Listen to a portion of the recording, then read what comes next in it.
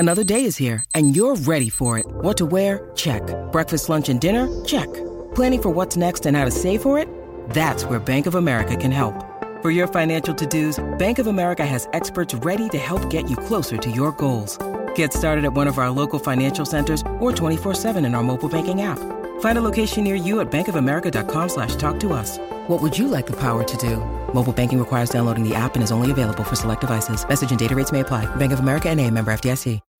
When you need mealtime inspiration, it's worth shopping Kroger, where you'll find over 30,000 mouth-watering choices that excite your inner foodie. And no matter what tasty choice you make, you'll enjoy our everyday low prices, plus extra ways to save, like digital coupons worth over $600 each week. You can also save up to $1 off per gallon at the pump with fuel points. More savings and more inspiring flavors make shopping Kroger worth it every time. Kroger, fresh for everyone. Fuel restrictions apply.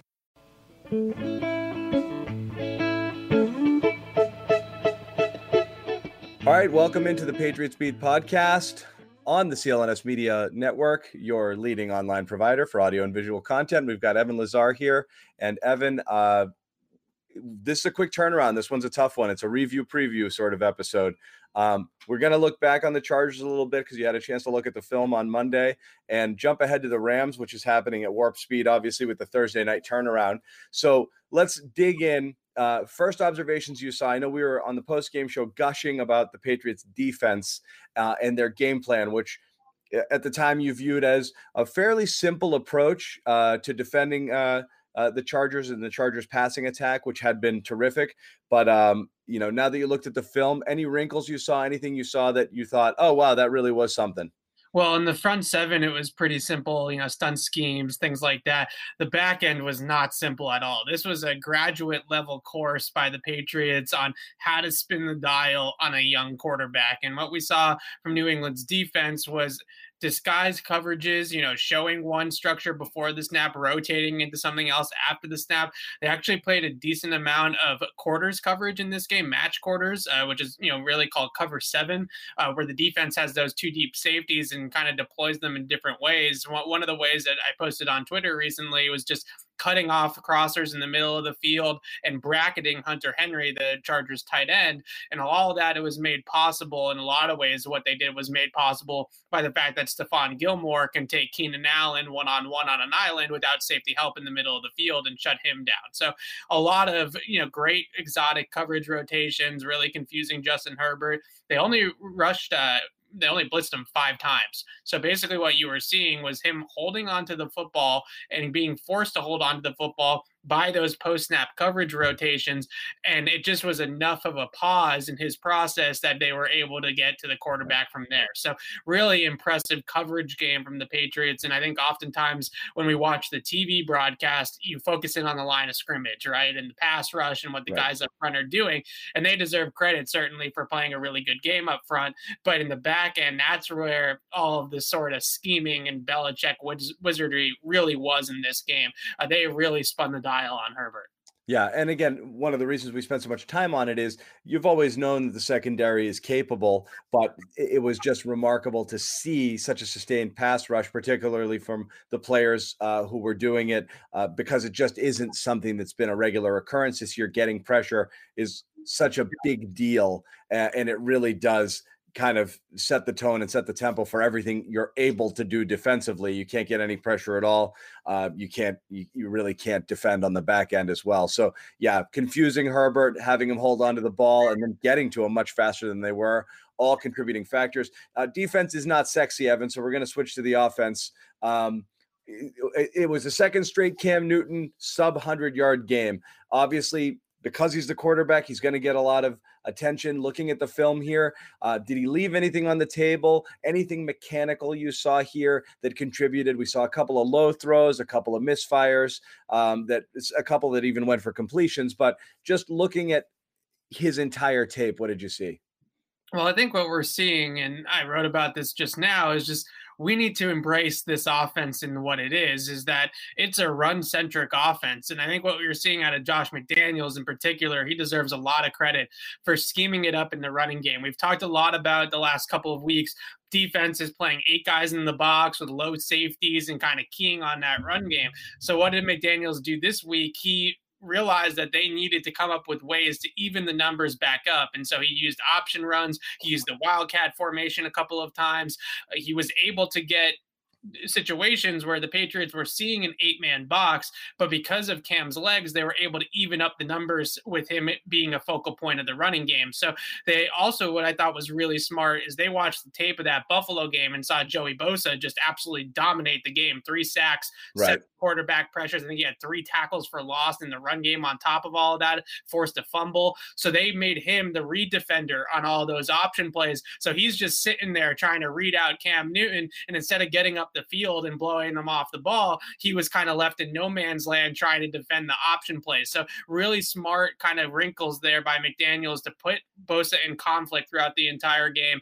And then the last one that I kind of went over in that post was the RPO package with the 2 running backs, which was just really awesome. You have Sony Michel and Damian Harris on the field at the same time, and the Patriots are running RPO bubble screens mostly, where they have a trap run on the inside and then a bubble screen on the outside, and Cam is just reading that overhang defender to the weak side of the formation, and he's able to kind of decipher, should I hand it off or throw it out there? They haven't thrown it out there to the screen yet. I'm waiting for them to get that look to be able to do that. But I just think it's really cool to see how McDaniels is saying, okay, this is what we are, right? We're not going to be this prolific downfield passing attack, especially with the way that Cam's throwing the ball right now. So I need to scheme it up. I need to figure out ways to make sure that this running game can still go. And that's exactly what they were able to do. Okay. So that's what they did. But I do want to know, and again, it's not... You're going to put me on the spot with the question. I get it. But look, I mean, this is the question, because here's the thing is, when they do what they do, when they can, impose their will on the opponents, come up with, as McDaniels did in this game, creative schemes to be able to run more effectively, which we've seen other teams take away.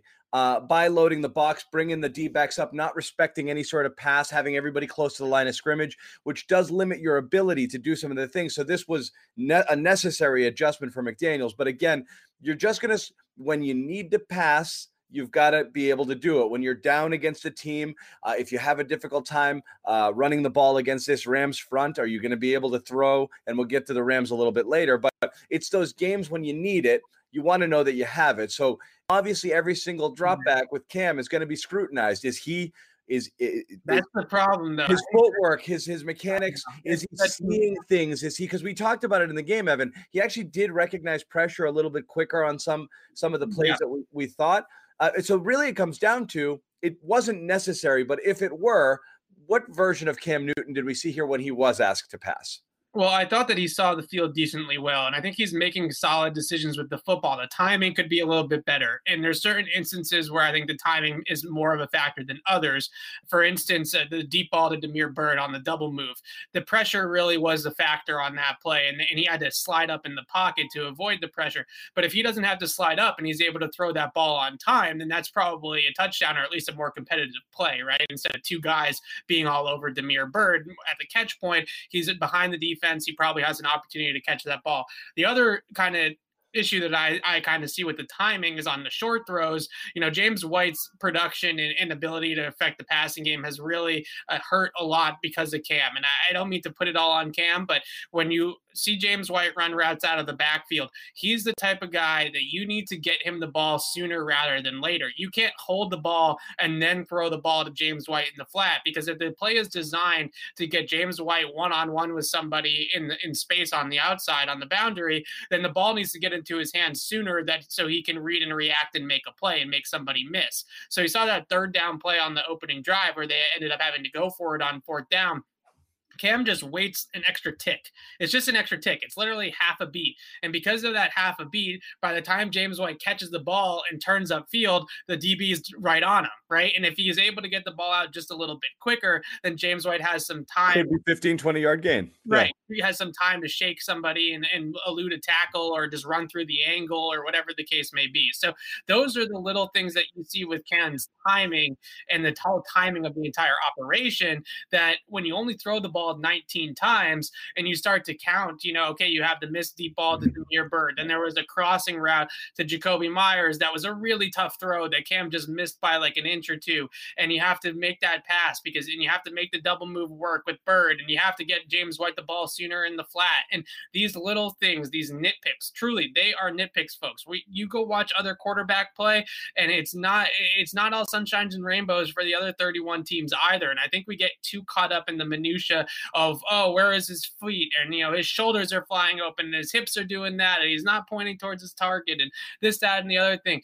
I think it's too much conversations about those little things and not enough conversations about the big picture things, which is really just timing and kind of understanding where your answers are, that type of stuff, that I think is more important probably than all the little minutiae like the throwing mechanics and things like that. Yeah, and we talked about this last week, just underrated quarterback skill of being a dink and dunk quarterback. There's such negative connotations behind it, but the precision that it takes and the timing and the placement, all of those things is the difference between 4-yard losses and 15-yard gains sometimes. And those are big plays potentially if you hit them right. And being able to do that within the rhythm of this offense, it is difficult seeing obviously James White be neutralized because there's not a lot of playmakers on this team, and he is one. So finding a way to get him going, I think that really goes hand in hand with Cam being able to do this stuff. The other quarterback we got a glimpse of, and again, let's just go over it. We saw Stidham come into the game in a blowout scenario with the Patriots obviously comfortably ahead, and the Patriots let him throw. They ran their offense, at least in the beginning, which I think was a good idea because you did want to see him actually play in a real game situation. 2 of 3, 61 yards, the touchdown pass, 38-yarder to Gunnar Olszewski. Let's go over them throw by throw here, okay? First off, let's start with the incompletion. I didn't think that was really a bad throw. That was a really catchable ball by Harry. It was a long developing sort of play. I don't know whether you thought Harry could have cut that off a little bit sooner and come back so it wasn't as much of an underthrow as it appeared on TV, but to me that looked like actually it wasn't a bad throw and certainly could have gone for a good size completion. Right. So on the right side of the line on that play, Michael Onwenu and Shaq Mason failed to pass off a stunt, and Joey Bosa comes through unblocked. Had him in his face, right? Right in Stidham's face. And I think the biggest thing is that on that route, it's a burst corner route. We've seen Jakobi Meyers run it a bunch. Julian Edelman used to run it a bunch, and now they let N'Keal Harry run it in this situation. It's a longer developing play, right? So you have to have some protection. You're trying to throw the ball down the field. You're trying to hit it's almost like a double move because the initial route and the route stem is a deep over, right? And he's going to run that deep over. He's going to sell the crossing route, and then he's going to break on the corner, right? So it's a longer developing route, and they have to allow the protection to be able to hold up in that situation. I thought N'Keal Harry actually ran a pretty good route. The top of the route could have been a little bit cleaner. Maybe he could have gotten out of the break a little bit quicker, right. And the footwork at the top of the route remains an issue for him. But up until that point, he ran a really nice route. And I posted it on Twitter and kind of explained, his ability to get off the line of scrimmage, a little hesitation move, the ability to kind of limit surface area and get up the field. And then he re-stems at the top of the route and stacks the defender and kind of fakes inside and out and is able to get open. And then I think what you see with Stidham is that play, the ball ends up a little bit behind him because of the pressure. I don't know. Maybe they could have been a little bit of a better throw, but circumstances are what they are. Similarly to the Byrd deep ball, I would say it's kind of more about timing and everything sort of working together, not necessarily placing blame on one person. So that throw was that. Sony Michel made a nice one-handed catch, actually. Right. That wasn't a great throw, but Sony, of all people, really did a good job hauling that in. Yeah, so he snagged a one-handed catch and then made the guy miss. And I finally looked like a guy in the passing game that could actually do some things now. I mean, put a pin in that one. We're coming back to Sony, but go ahead. Yeah. Yeah, and, he didn't create a ton of separation in the route, but he was able to make the catch, and he was able to get up the field. The Gunnar play, I don't know why the Chargers reacted so hard to the fake, but the whole secondary just flew to the screen. That was a simple little play there, and again, that was a surprising. I can't believe that went for a score. It was a nice sell. It was a nice little pump fake by Stidham, kind of moved his shoulders and just pumped it just a little bit to get the defense to bite. And I think that that's the type of throw that you look at and you say, okay, Cam probably still hit Gunner, but does he hit Gunner in stride and it'll lead him up the field so that he can make the deep safety miss and score on the play? Maybe he does. We don't know. He hasn't necessarily made that throw very regularly this year. They haven't run that concept with him all that much this year. But obviously, one that Stidham is comfortable with, so that's why they dialed it up. I think what you see with Stidham, though, overall, is a guy that does throw, and we say it all the time, whether it's practice, preseason games, whatever.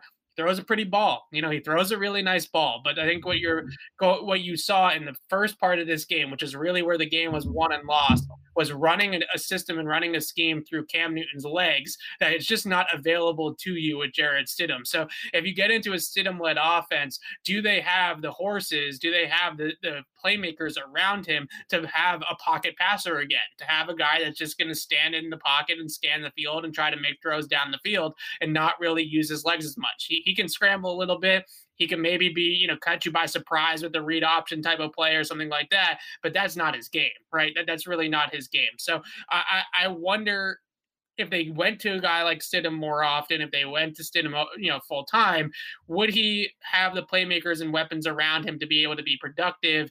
Or do they need to be this style of offense with Cam Newton running things with his legs? Sure.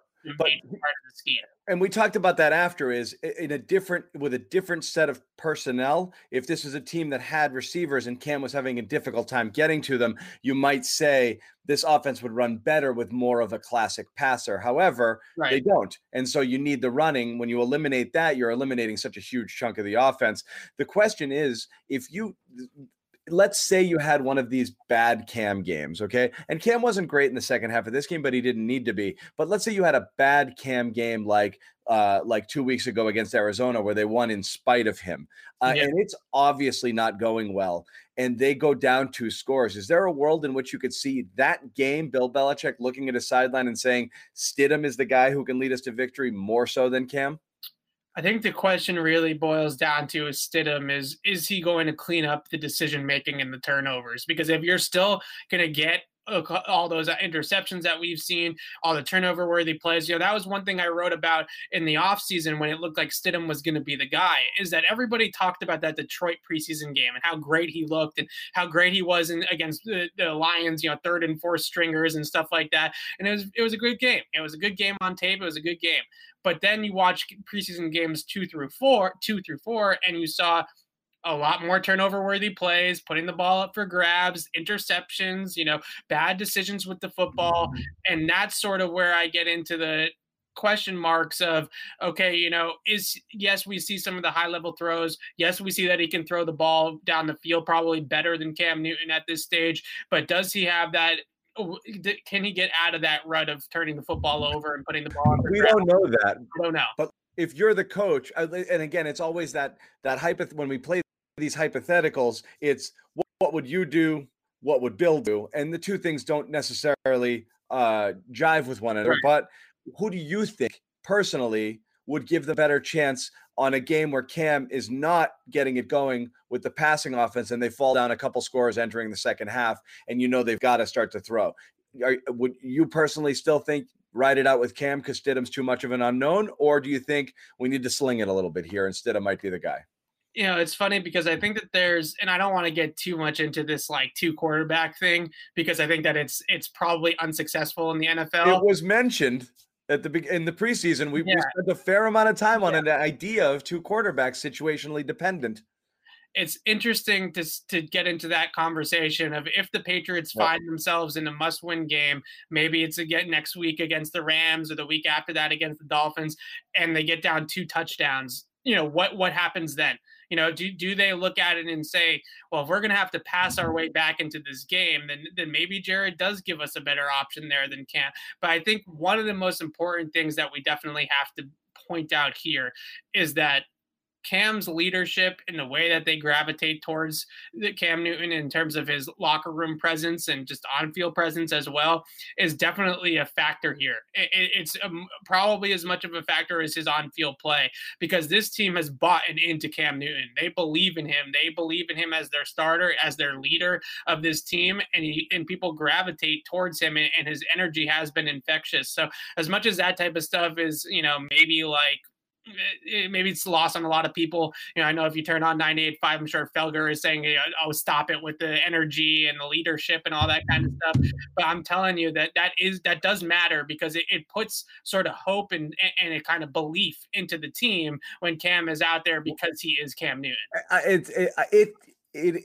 So it's funny because the energy is one thing, and I actually think way too much attention was devoted to it at the time, because ultimately you can provide us all sorts of energy, but if you go out there and you suck, people will stop kind of feeding off of that. Right. However, it's abundantly clear that this team feeds off of Cam Newton, okay? And that cannot be overstated. From the hit he took last week against Arizona, got back up, how they took exception, how much it inspired the rest of his teammates, to the nicknames, to making everybody feel comfortable. And again, not everything's a referendum on grumpy old Tom Brady, but I have noticed in almost everything that we see, both on the field and when we're in these Zoom interviews and with the team and what they're like right now, the vibe is totally different, because I think for the first time ever, you have a team that isn't top down under the pyramid, the umbrella of Tom Brady. You do it my way or get the F away from me. I don't have time. I don't suffer fools. I don't have time to baby or coddle you.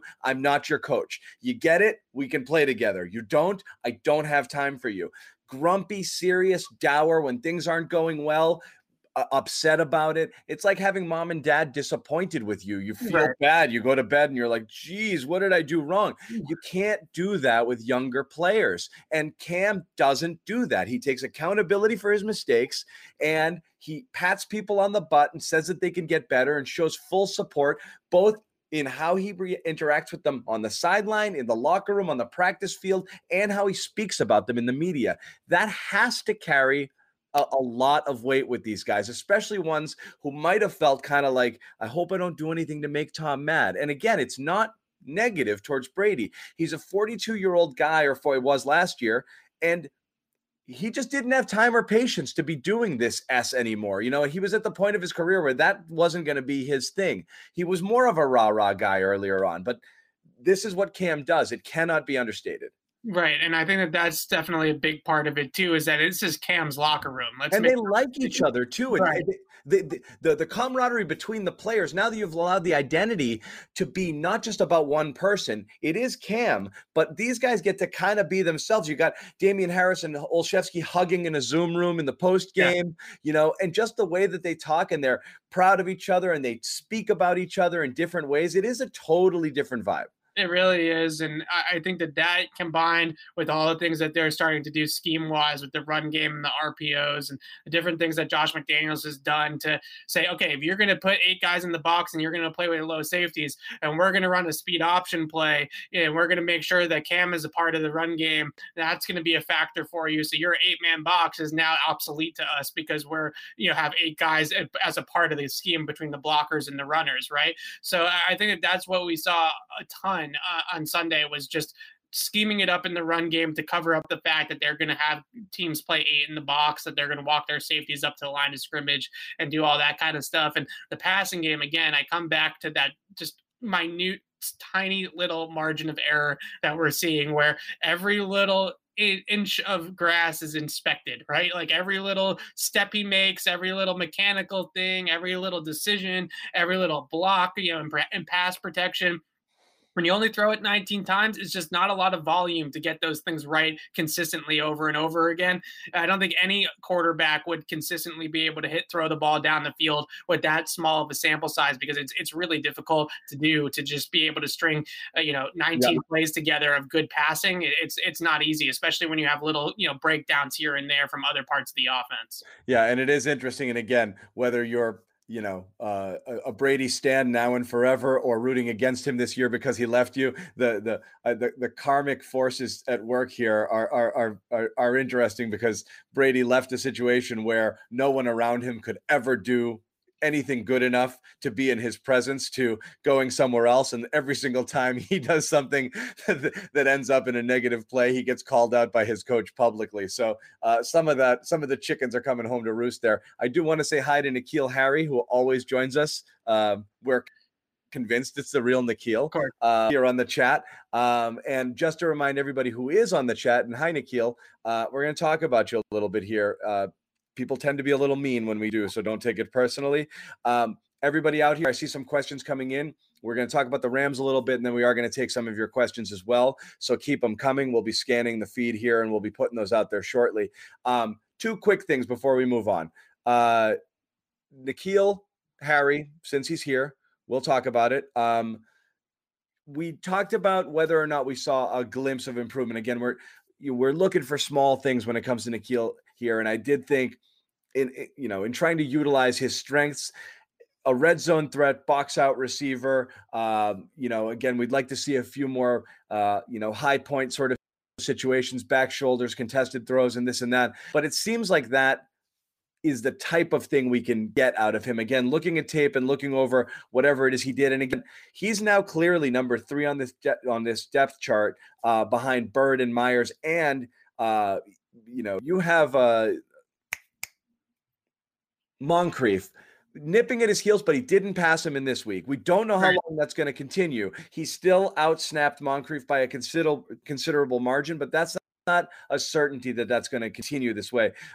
Your thoughts on N'Keal's Sunday performance? I want to hit on one more thing after this, and then we're going to move on to the rest. Right. So I think the interesting question about N'Keal is that when I watch him play, it's clear to me that he looks more comfortable inside the formation than that on the outside on the boundary at X or whatever the case may be. When they bring him inside, whether it's in the slot or kind of almost like a flex tight end alignment, right off the end of the line, those types of alignments seem to really favor him a lot compared to what he does on the outside.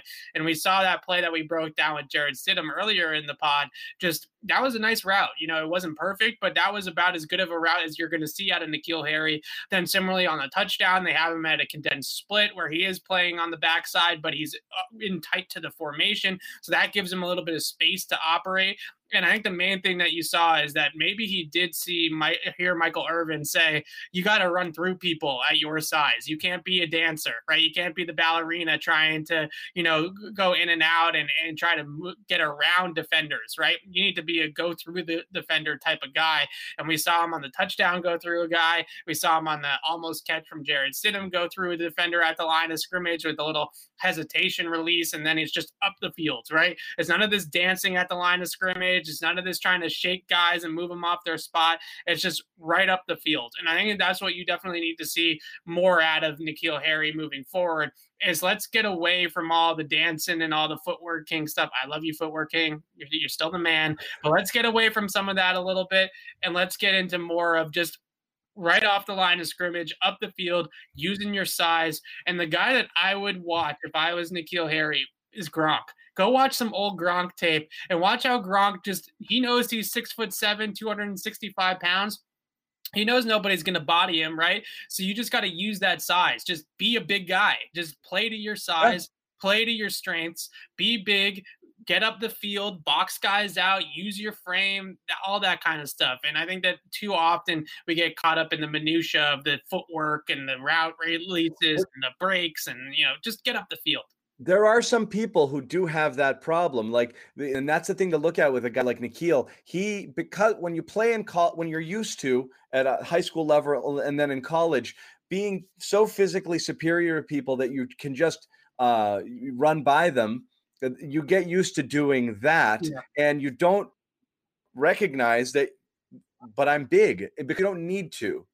It isn't. You're not fighting for your space against some of these people the same way you will at the level. And that's almost like a big man in basketball. You're used to being taller than everybody. You'll develop no other skills. Right. So N'Keal has to use the skills that he's got at his disposal in order to be a big. He does not play anywhere near his size. And again, I don't know whether it's, as you said, the focus on the thing he doesn't do well, the footwork, and to improve on that, because that's what he needs to do to be a complete receiver, or just say, I'm just going to be a bully and I'm just going to run down the field. I'm going to body you out of the way and run in a straight line. And I dare you to stay with me. And when the ball goes up, I'm going to go up and get it over you. And that would be beneficial. Another person I want to talk about is Sony. And we mentioned it on his catch. And he kind of falls into the N'Keal first round disappointment situation, which they're not in the same category. We've yet to see really anything out of Harry through almost 2 full years now, even though it's only about 16, 17 games. And Sony has been productive, though not maybe first round level star that you were hoping. However, in his last couple of games, I mean, let's just look at what we've seen. He rushed for over 100 yards on limited carries against the Raiders, went away, and then came back here, and he's looked okay in limited action when he has gone in there to spell Damien Harris, who clearly is running with the ones. The thing that's interesting to me is, in addition to that catch he had, which was a really good catch, he had 2 receptions against the Raiders in his last time out here as well. And one of the things we've been losing our minds over with Sony is he was supposed to be really good at this coming out of college, and we saw none of it. And when they did try to involve him in the passing game, he couldn't do it at all. So I guess the question is, can Sony catch now? And might he slot into more of if he can do that, that's great. And all of a sudden you're talking about somebody who legitimately could make a difference for you. It would be great if he could slot into the Burkhead role, but possibly be even more explosive or, more of a weapon than Burkhead was doing that thing. Right. And I think the cool thing about it is with Sony is that now you have him and Damien Harris. And I mentioned those packages where they had him on the field together. Yeah, you have Harris out that can both run it inside, both run it outside. Well, maybe not Sony outside, but you can both run it inside, and you can be a little bit more versatile with Damien Harris, who can run it inside, outside, catch the ball a little bit and stuff like that. So I think that that's really where this iteration of this offense is going, is that you can get into that sort of 2 running back package and have 2 guys on the field plus Cam. So really 3 guys that can carry the football and just a handoff type of situation. And you can get into RPOs, you can get into read option type of plays. And it just really, you don't know, kind of where the ball is going to go in those types of situations that you're the defense, and it's a lot of reacting to it instead of just being able to fly up the field and get after the ball. So I think that that's like really with Sony, the one thing though that stands out to me when I watch him on tape, and you just watch him versus Damien Harris, there's one of Sony's handoffs that he was running right, the line opens up, and there's space there along the sideline if he can kind of burst into it and get up the field, and he just doesn't have that gear that Damien Harris has, right? He doesn't have that turbo, he doesn't have that NOS where he can just kind of hit the gas and go, and that's sort of the difference I think between the 2 running backs. Sony, the whole kind of collapses on him. I think he still gained positive yardage, but it's not a big play. Whereas if Damien Harris gets that same hole, he's accelerating through that hole and he's into the secondary. Yeah. And those are sort of the differences that you see in the 2 backs. But I think the value of it is that you now have 2 backs that can run inside the trenches, that can get downhill, that can do things off of their power schemes and trap schemes and things like that.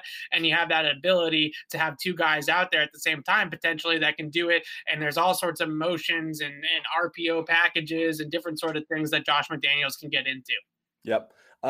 So let's put a bow on the Chargers game, but definitely some things we saw that I think could carry over long term. But the turnaround is so quick here, and again, so much focus on the offense here, because this is going to be a game where the offense either move the ball a little bit or not at all. Let's start there, and then we'll get to McVay and Goff and what the Patriots might have there, because I think, as worried as Patriots fans might be that they can't move the ball on offense against this Rams defense, I think McVay and Goff aren't going to sleep 1 second this week after what was done to them in the Super Bowl a couple of years ago. But let's start with the offense. What are they going to need to do to move the ball against this team? It's a good question, because this is a really good Rams defense. They brought in everywhere. Yeah, their new defensive coordinator, of course, his name is escaping me right now. I will look it up. Brandon Staley, of course, coming over from Vic Fangio's system. He runs a lot more zone coverage, I would say, than Wade Phillips did. It's a little bit different. It's not exactly the same. They run a decent amount of cover 3 and quarters coverage in the back end. Some of it's probably match type of stuff, especially on the outside. It sort of converts into man-to-man in certain situations, but they're going to bring a lot of pressure at the quarterback. And I think in terms of the running game, what you really have to do against a team like that is let them get up the field. And I think that there's some of the schemes that they used against the Chargers will be effective against the Rams as well. The draw plays, they did that extended draw with Jacoby Myers kind of faking like he might, jumping up and down, like the ball's coming to me, maybe on a double pass or a screen or something like that. And then they get that ability to then, get those linebackers off those run fits and get back into the passing game. And they can run it right up the field against them. Those types of draw plays, wham plays, speed options, things that you can put maybe Aaron Donald in conflict and get him frozen like they did with Joey Bosa. Those are the types of ways I think that they're going to try to run the football against the Rams. It's a defense, and Donald's the type of player that really wants to get up the field and shoot gaps and get penetration and make tackles for loss and things like that behind the line of scrimmage. So if you can use some of that aggressiveness against them, then maybe they have that ability to open up the run game as well. Okay, just want to let everybody know that this segment is powered by BetOnline.ag, our exclusive online wagering partners. NFL football, of course, marches on unimpeded. A few surprise teams at the top of the standings, and while you might not be at a game this year, you can still be in on the action at BetOnline. No matter how the schedules change or which players play or don't play, BetOnline is going the extra mile to make sure you can get in on every game this season with the fastest updated odds in the industry. There are always more options to wager than anywhere online. Trust me, that's true. Head to BetOnline today. Take advantage of all the great bonuses, offers, contests that are going on throughout the NFL season. BetOnline, your online sportsbook experts. So moving on to and again, the reason I think the Patriots will be fine in this game, it's just going to be a question of can they score enough. I don't believe I'm not a Goff guy. I don't think anybody's a Goff guy. Anybody's really a Goff guy. But I just think that Belichick's going to absolutely, I mean, he's been living in his head for 3 years. I still think he has the room and he's got the key and he wants to jump back in there and stay the night. That's what he's going to do on Thursday. And I do wonder with McVay, I mean, this was, again, to revisit the Super Bowl, a manhood robbing experience for McVay, who really should have been able to do something different and didn't. And it was, I mean, as big a coaching mismatch on such a large stage as we've seen there in terms of what the Patriots decided to do and how the Rams just could not crack it. And so he's learned from that, but it's also a different Rams team, which means they're going to be defended differently than they were there. But then it was fill those gaps, don't let Gurley give him any room to run there and have everybody on that front and force it into Goff's hands, and he couldn't do anything. This is a slightly different team. They don't run the ball as effectively, and you're not as worried about that. So what do you think that Patriots have in store for this Rams offense? Well, the Rams offense is a complementary system where they marry the run game with the pass game extremely well. So everything looks the same, right? Everything before the snap, they have the same splits for the receivers. They run everything out of 11 personnel. They run a lot of wide zone, still outside zone rushing attack about 50% of the time. That's their base, a lot like the 49ers, but they do it differently than the 49ers. They don't have a fullback. They don't have a tight end as dominant as Kittle blocking. So it's just a much different sort of kind of way of getting into some similar schemes like outside zone. So I think the biggest thing is what you see with the Rams and what the Patriots were able to do in the Super Bowl is basically treat it as two different, kind of structures almost, right? Where the 6 guys or 7 guys in the box, their job is to stop the run. And then the 4 or 5 guys that are going to be dropping into coverage, their job is to be able to stop the pass and the play action. So if you can stop that sequencing of run, play action, running schemes off of play action that look a lot like the running plays that they run, if you can stop that sequencing from happening on first and second down and take away those big plays, then you're able to kind of mitigate this offense. And then it gets into traditional drop back passing on 2nd and 3rd and long, where Jared Goff is going to have to read out a defense and read out a pressure and be able to set the protection and know where his hot is or know where the pressure is coming from. And the Patriots were able to kind of confuse them that way. So the structures the Patriots used in the Super Bowl, a lot of early down quarters. I don't know if we'll see as much of that again this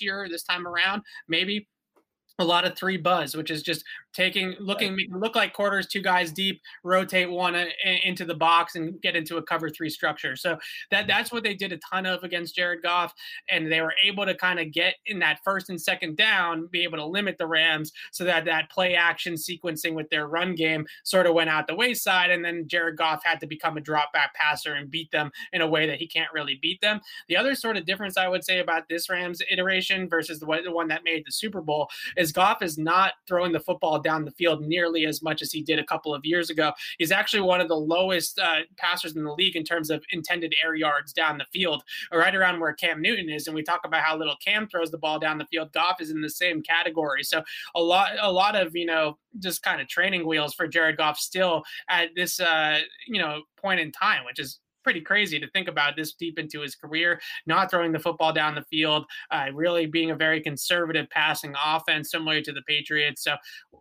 it's a different scheme in a lot of ways because of that, because they're not really taking the shots. They don't have the Cookses down the field and stuff like that they had in the Super Bowl. You don't. You've got better underneath receivers than you do downfield threats on this team who are carrying the water. And again, with Goff, it is what it is. I think it's been very clear with him is he can only do so much, and usually only he can really only run the play. I think you confuse him a little bit. It's and that's really why you want to put it in his hands. You want to make him very similar to the 49ers offense. It's a system, right? It's a system. It's everything married together. It's very well disguised, very well put together and orchestrated by Sean McVay. But the Niners were fast. Yeah, they were fast and physical. Faster, more physical. They got Juszczyk, they got Kittle, they got Debo, who's a big, thick guy. Yeah. This Rams team is not the same as that. So I'm really fascinated when this chess match, getting into it with Bill Belichick and McVay, is I thought McVay, based off of what I had seen out of this offense, had done a little bit more power runs. Pulling guards, man blocking, not as much as the zone stuff. And then I pulled up the analytics on it, and actually they're still very heavily a wide zone team. So do they get away from that a little bit? And that's my question. Is seeing what happened to McVay, knowing that this for him personally must be a pretty big game to prove that he actually is the boy genius or the guy who can hang with the great. And I don't know how much this would influence your decisions heading into an individual game, but if I'm McVay, I would think I've got to throw some wrinkles here. If I come with this same stuff, we're gonna get eaten alive. And so, would the Patriots be prepared for the wrinkles potentially? Right. That's I think the difference is, they go 6-1 against the Rams again to stop wide zone, and the Rams start pulling guards and getting up vertically up the field against that type of front. When you're one gap and you got everybody on the line of scrimmage, there's nobody home, right? Once you get through the line at that point, there's nobody home at the 2nd and 3rd level of the defense to stop the runner. So can Sean McVay keep them off balance enough where they can't just, crowd the line of scrimmage with guys in wide edges and things like that? I do wonder if this is a game, too, where the Patriots, because the Rams don't really play much with a fullback, they're not the Niners, right? They're not a downhill wide zone scheme. They're much more about smoke and mirrors and motion and all that kind of stuff. Maybe this is a game where we see Kyle Duggar in that overhang role that we saw against Baltimore, where they kind of run more of a compact type of tight front is what it would be called in college, but they have a guy like Kyle Duggar out on the edge that's going to force the ball back on the inside. Maybe that's how the Patriots go about it, knowing that McVay might possibly run some more power type schemes and might throw some different wrinkles at them that they didn't see the last time around. That's the difference between the great coaches and the ones that beat Belichick and the ones that don't, are the ones that say, okay, this is what we normally do. Bill's going to know that, and he's going to have a game plan that's perfectly crafted to beat what we normally do. So let's do something totally different. And I see if McVay is capable of it. So few teams do it, even knowing this, entering a game. If I do this stuff, how many Pittsburgh teams have rolled in here with all-star personnel everywhere, and they just do the same thing. I mean, there's so many teams that just have their system. You've got your Harbaughs, your Reeds, and very, very few people who can really scheme it up game to game when it comes to faith. It's a big one for McVay. Take some questions on this one. Bigger threat, Woods or Cooper? I would imagine John Jones follows Kupp around, and then Woods. To me, I can't see. I mean, I assume it's a Gilmore situation, but again, it depends whether the Patriots try to throw some wrinkles in there too. But if you're matching up straight up, I would imagine those are the matchups there. I would think so. I think that you're gonna see a lot of match quarters and match cover 3. So I think there is going to be a little bit of zone coverage. And I know Patriots fans say that and are like, they stink in zone. They don't stink in zone. They're a pretty solid zone coverage team as well. And really, what it is that when you get into zone coverages, it's a lot easier to disguise at a zone than it is at a man. Because man, your head up on everybody. It's pretty easy to see pre-snap, okay, this is man coverage. Whereas with zone coverage, they can really spin the dial with their safeties on the back end and close the middle of the field or play quarters or do whatever they want to do. So I think you're going to see a decent amount of zone when they do man up. I expect it to be Stephon Gilmore on Robert Woods. And then if Jonathan Jones isn't good to go because he did get hurt in that game against the Chargers, then I would think that you might see some sort of bracket or some sort of cut coverage on Cooper Kupp where they're, basically bracketing him inside or out based off of different safeties coming down and trying to take away those inside crossing routes and things like that. That would be my guess, is that the scheme is sort of focused on Kupp, whereas Gilmore kind of takes Robert Woods one-on-one on an island, a lot like what they did last week, where Gilmore basically took Keenan Allen in single coverage for most of the game, and they schemed it up to take Hunter Henry and Mike Williams and the backs out of the passing game. Let's get over to Julian here. Asiasi. We did see Keene not doing a lot. He threw a block or two. I thought that he showed up a little bit, but we did see Dalton Keene. We haven't seen Devin Asiasi. There's still some guesswork here as to what's going on, but what's your take?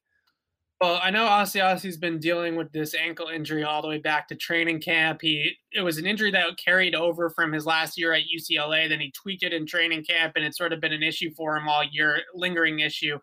He made the trip, so he's out there in California. He's also from California, so I maybe they let him make the trip so he could go back to his hometown to see the folks and stuff like that. I'm not sure, but I don't know if we're going to see Asiasi the rest of the year, because they're really an offense right now that only uses one tight end at a time. And do they have they're going to have Jakob Johnson active, obviously. Ryan Izzo, if he's healthy, is going to be active. So do they have the need to have 3 tight ends active on game day? If Keene has sort of leapfrogged Asiasi on the depth chart, at least for now, as the healthier player, then I don't know if they're going to have enough room on the active game day roster for Devin Asiasi. Yeah, I would say a debate raging on the thread right now is whether or not the Patriots can win passing for 69 yards or 85 yards, whatever it was the week before. That is interesting. Again, can you beat the KCs of the world? Pitt, I still don't know what I think of Pittsburgh.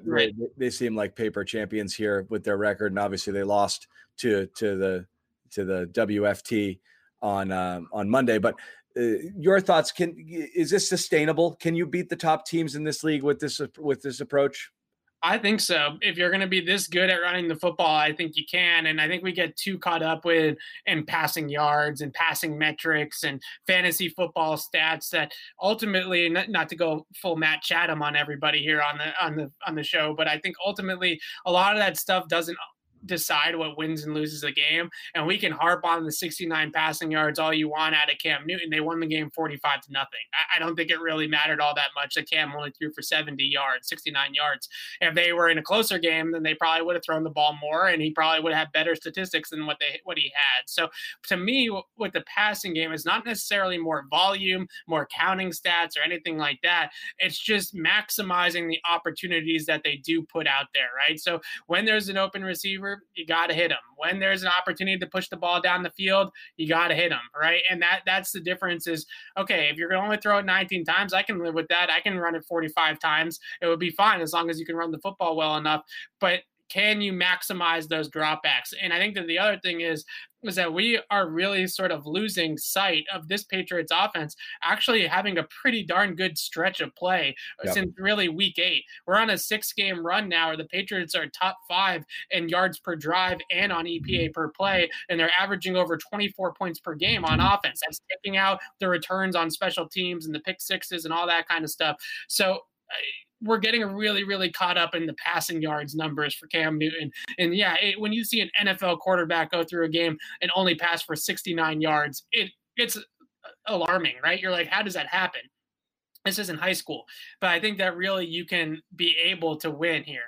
I think that it's a possibility to be able to win moving forward like this. Yep. Okay. Question on Julian Edelman. What is your best guess, Evan, here on when he's going to return? And we know he's trying to. There was another question on this thread about what if we see him at all this year, and if we don't, will we ever see him in a Patriots uniform again? It's a good question. The Julian Edelman injury, remember when Kevin Garnett got hurt in the 2009 season and everybody was like, he's coming back, and he never came back? Well, he did, but he was a very diminished version of himself. Yeah. Oh, in that season he did. But yes, right. Yeah, in the playoffs, he's coming back, and he never came. That's unfortunately that's sort of the feeling I'm getting with Julian Edelman because his clock is ticking, right? Like they're running out of time to get him back on the field. So I think that he's trying to get back out there. I think he wants to get back out there.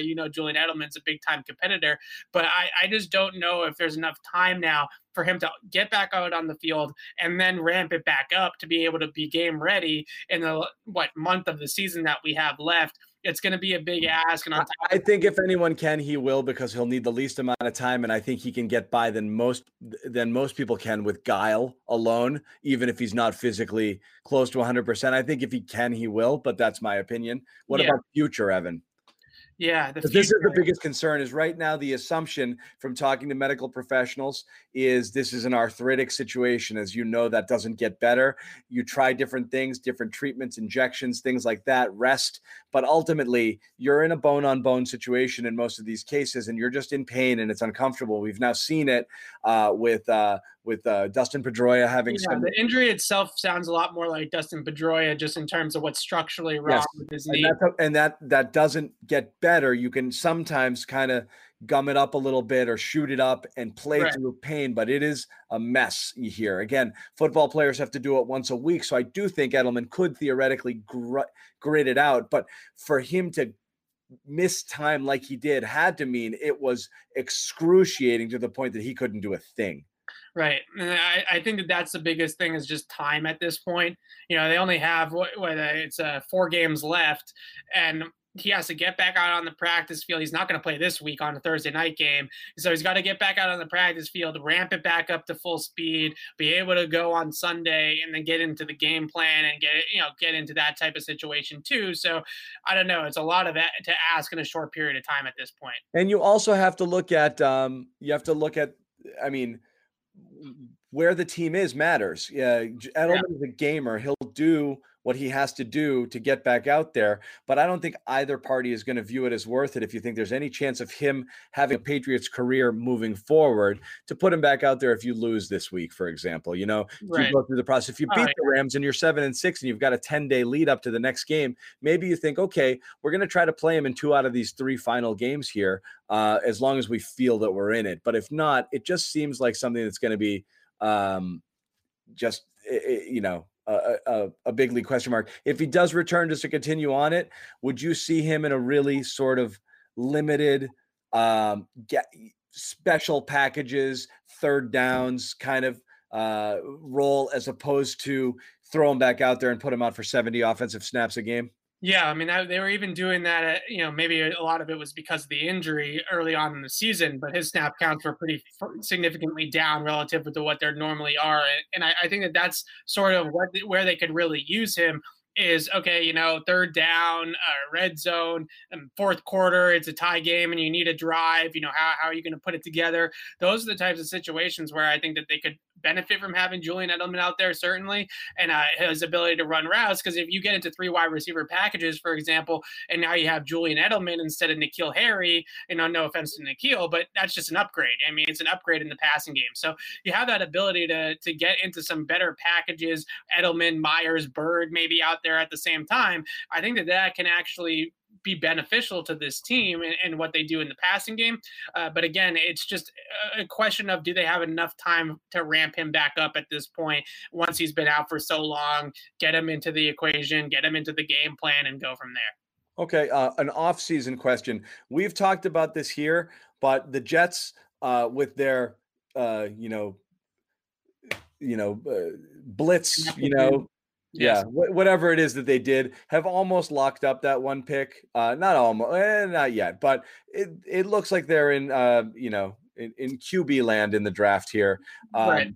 And so that means it's it for Sam Darnold. And so he's been mentioned as a possible, guy for the Patriots. And I think it's an intriguing name based off of the pedigree and a feeling that, was he just ruined by a bad coach, which is also entirely possible. And so you always want to see, and again, we've talked about this before too, Belichick is an excellent second drafter with people that they might have liked coming out who found themselves in situations where their talents weren't being utilized. And you've seen a lot of former first rounders find their way onto this team. Is someone like Darnold somebody you'd be intrigued by? And in this question says, would you bring him on and keep Cam? I don't know about that, because I think you got to start developing that next level guy if Darnold isn't it. But your thoughts on Darnold as a whole and how that could work? Well, I think it really depends on what the Jets feel about Sam Darnold, because if they think he's any good and any type of viable starter, they are not trading him to the New England Patriots. Right, and that's the other problem. They're not going to trade him in the division if they think he's any good. If they think that he's good, but he's just not as good as Trevor Lawrence, then they're going to ship him out west or somewhere, wherever it ends up being, to get him out of the division and get him out even completely out of the AFC potentially. So maybe Chicago, where he ends up going, or something like that. I think the other element to Darnold that I would worry about is that in college, and granted, I haven't watched a ton of Darnold tape this year, because why would I watch the Jets and waste my time? But in college and at times with the Jets, creating in structure has been a little bit of an issue for Darnold. He's a much better playground, play breaks down, finding options off of that, kind of off-script type of quarterback. So I'm not sure if they would necessarily see him as a perfect fit in this offense as a guy that can kind of just run your system and run your scheme. He makes a lot of his great plays out of structure, and they probably, if they're not going to just re-sign Cam and roll forward with Cam, you would think that they would want to get a guy that was more system oriented, that can just operate within the scheme, kind of like a Jimmy Garoppolo or, a guy like a Jared Goff right now, and just kind of be that trigger man, that point guard. If you're not getting Cam, if Cam is back, I think that the quarterback on your roster has to be somebody you draft early in this draft. Yeah, the guy that I would look at through the draft, if they're going to draft somebody early, let's say they don't make the playoffs and they end up picking, in the early teens or something like that. Trey Lance kind of checks every single box from a Patriot perspective. Good size, good arm, experienced player at the college level. Those are the types of guys that the Patriots typically love. I know they absolutely love Justin Herbert, obviously, who basically checks all of their boxes. Trey Lance, not quite as polished as Justin Herbert, but similar kind of pedigree and similar size and sort of measurables. So I think that's where you would look. Maybe a Mac Jones from Alabama is another option for the Patriots in the draft. But I think if we're mainly going to talk about guys like that, then you're probably talking about a situation where you're bringing back Cam as sort of that bridge guy, and then going from there, with the young quarterback and developing him behind him. And again, it's not clear, but I mean, where do you think he goes, Trey Lance? He could go in the top 10. I don't know. I think it kind of depends on where. I saw mock draft. I saw mock draft had him 7 to Carolina the other day. So I mean, and again, you're looking at that would be, and he'd still be he could be the third quarterback off the board after Lawrence and Fields. He's definitely in that kind of group with him and Wilson. I think the thing that you look at, and then Mac Jones. But I mean, there's a world in which you have to. 5 of those guys could go as high as top 12, even, and that's That's the thing. That's the worst case scenario. But there, Phil Perry did a Possible. great It's possible, breakdown yeah. of this, of how recently, after we got through that like Blaine Gabbert period where Christian Ponder, Blaine Gabbert, Ryan Tannehill the first time around in Miami, once we got through that era of early draft quarterbacks, we are now in like this like amazing period. Golden age, right? Golden age, right? Of Patrick Mahomes and Deshaun Watson, and even though I know people are going to point to Trubisky and some of the bust, I'm telling you, more times than not, the teams that are drafting quarterbacks early are getting their guy, and they're getting guys that are starters. You know, Josh Allen, Deshaun I mentioned, Mahomes I mentioned. We can go right on down the line. Even the guy like Baker is starting to play better again and looks like the part again.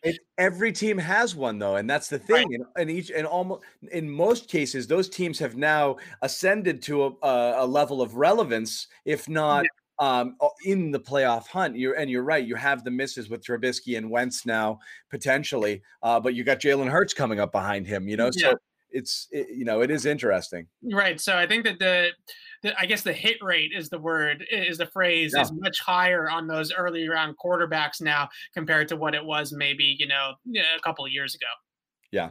And again, a lot of people interesting here, but it would be insane for 5 QBs to go in the top 10, 15. It's not out of the realm of possibility. I'd say I have not seen too many mock drafts where I see the 5th quarterback falling below 15. You see them as high as in the top 12 or 13. Again, I think this is why there was so much angst when the Patriots started winning. It's when they won the Arizona game, they entered that week in the 12th position. The more that they win, the more they slide into potentially 17, 18, 20 land if they make the playoffs. And now you've got to trade up for your guy, or you got to roll the dice and hope that you find one of these flawed projects, not flawed, but guys who you might be able to turn into something, but they are a year away, 2 years. Great quarterbacks are going early and often in recent and drafts. Everybody figured it out. There's 2 reasons why. One, it's not as punitive now. You can get these guys later in the draft, and you're not going to get buried if you have to move on after a couple of years. And you do see teams quickly pulling the plug and opting out of deals. We've seen it with Rosen. It's going to happen with Darnold.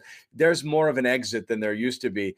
2, the importance of the position's never been more evident. And 3, of course, that controllability. You go and spend draft capital on a guy and start him and pay him that versus Mike Glennon money, or like. And the other thing too is Kirk Cousins, Jimmy Garoppolo, franchise level record-setting money on any free agent who hits the market. It is way too expensive to grab a free agent, and the results aren't there. It's a proven losing proposition. It's now proven that you need to get your quarterback in the draft, and people know this, so they're not afraid to pull the trigger. Yeah, and the other thing too is that the NFL game is finally catching up to the college game schematically a little bit. Yep. So you're seeing a lot more college-style schemes and a willingness from the NFL to adapt to athletes at quarterback, to maybe more air raid type of stuff and air raid type of concepts, throwing the ball down the field, incorporating RPOs into the NFL game now.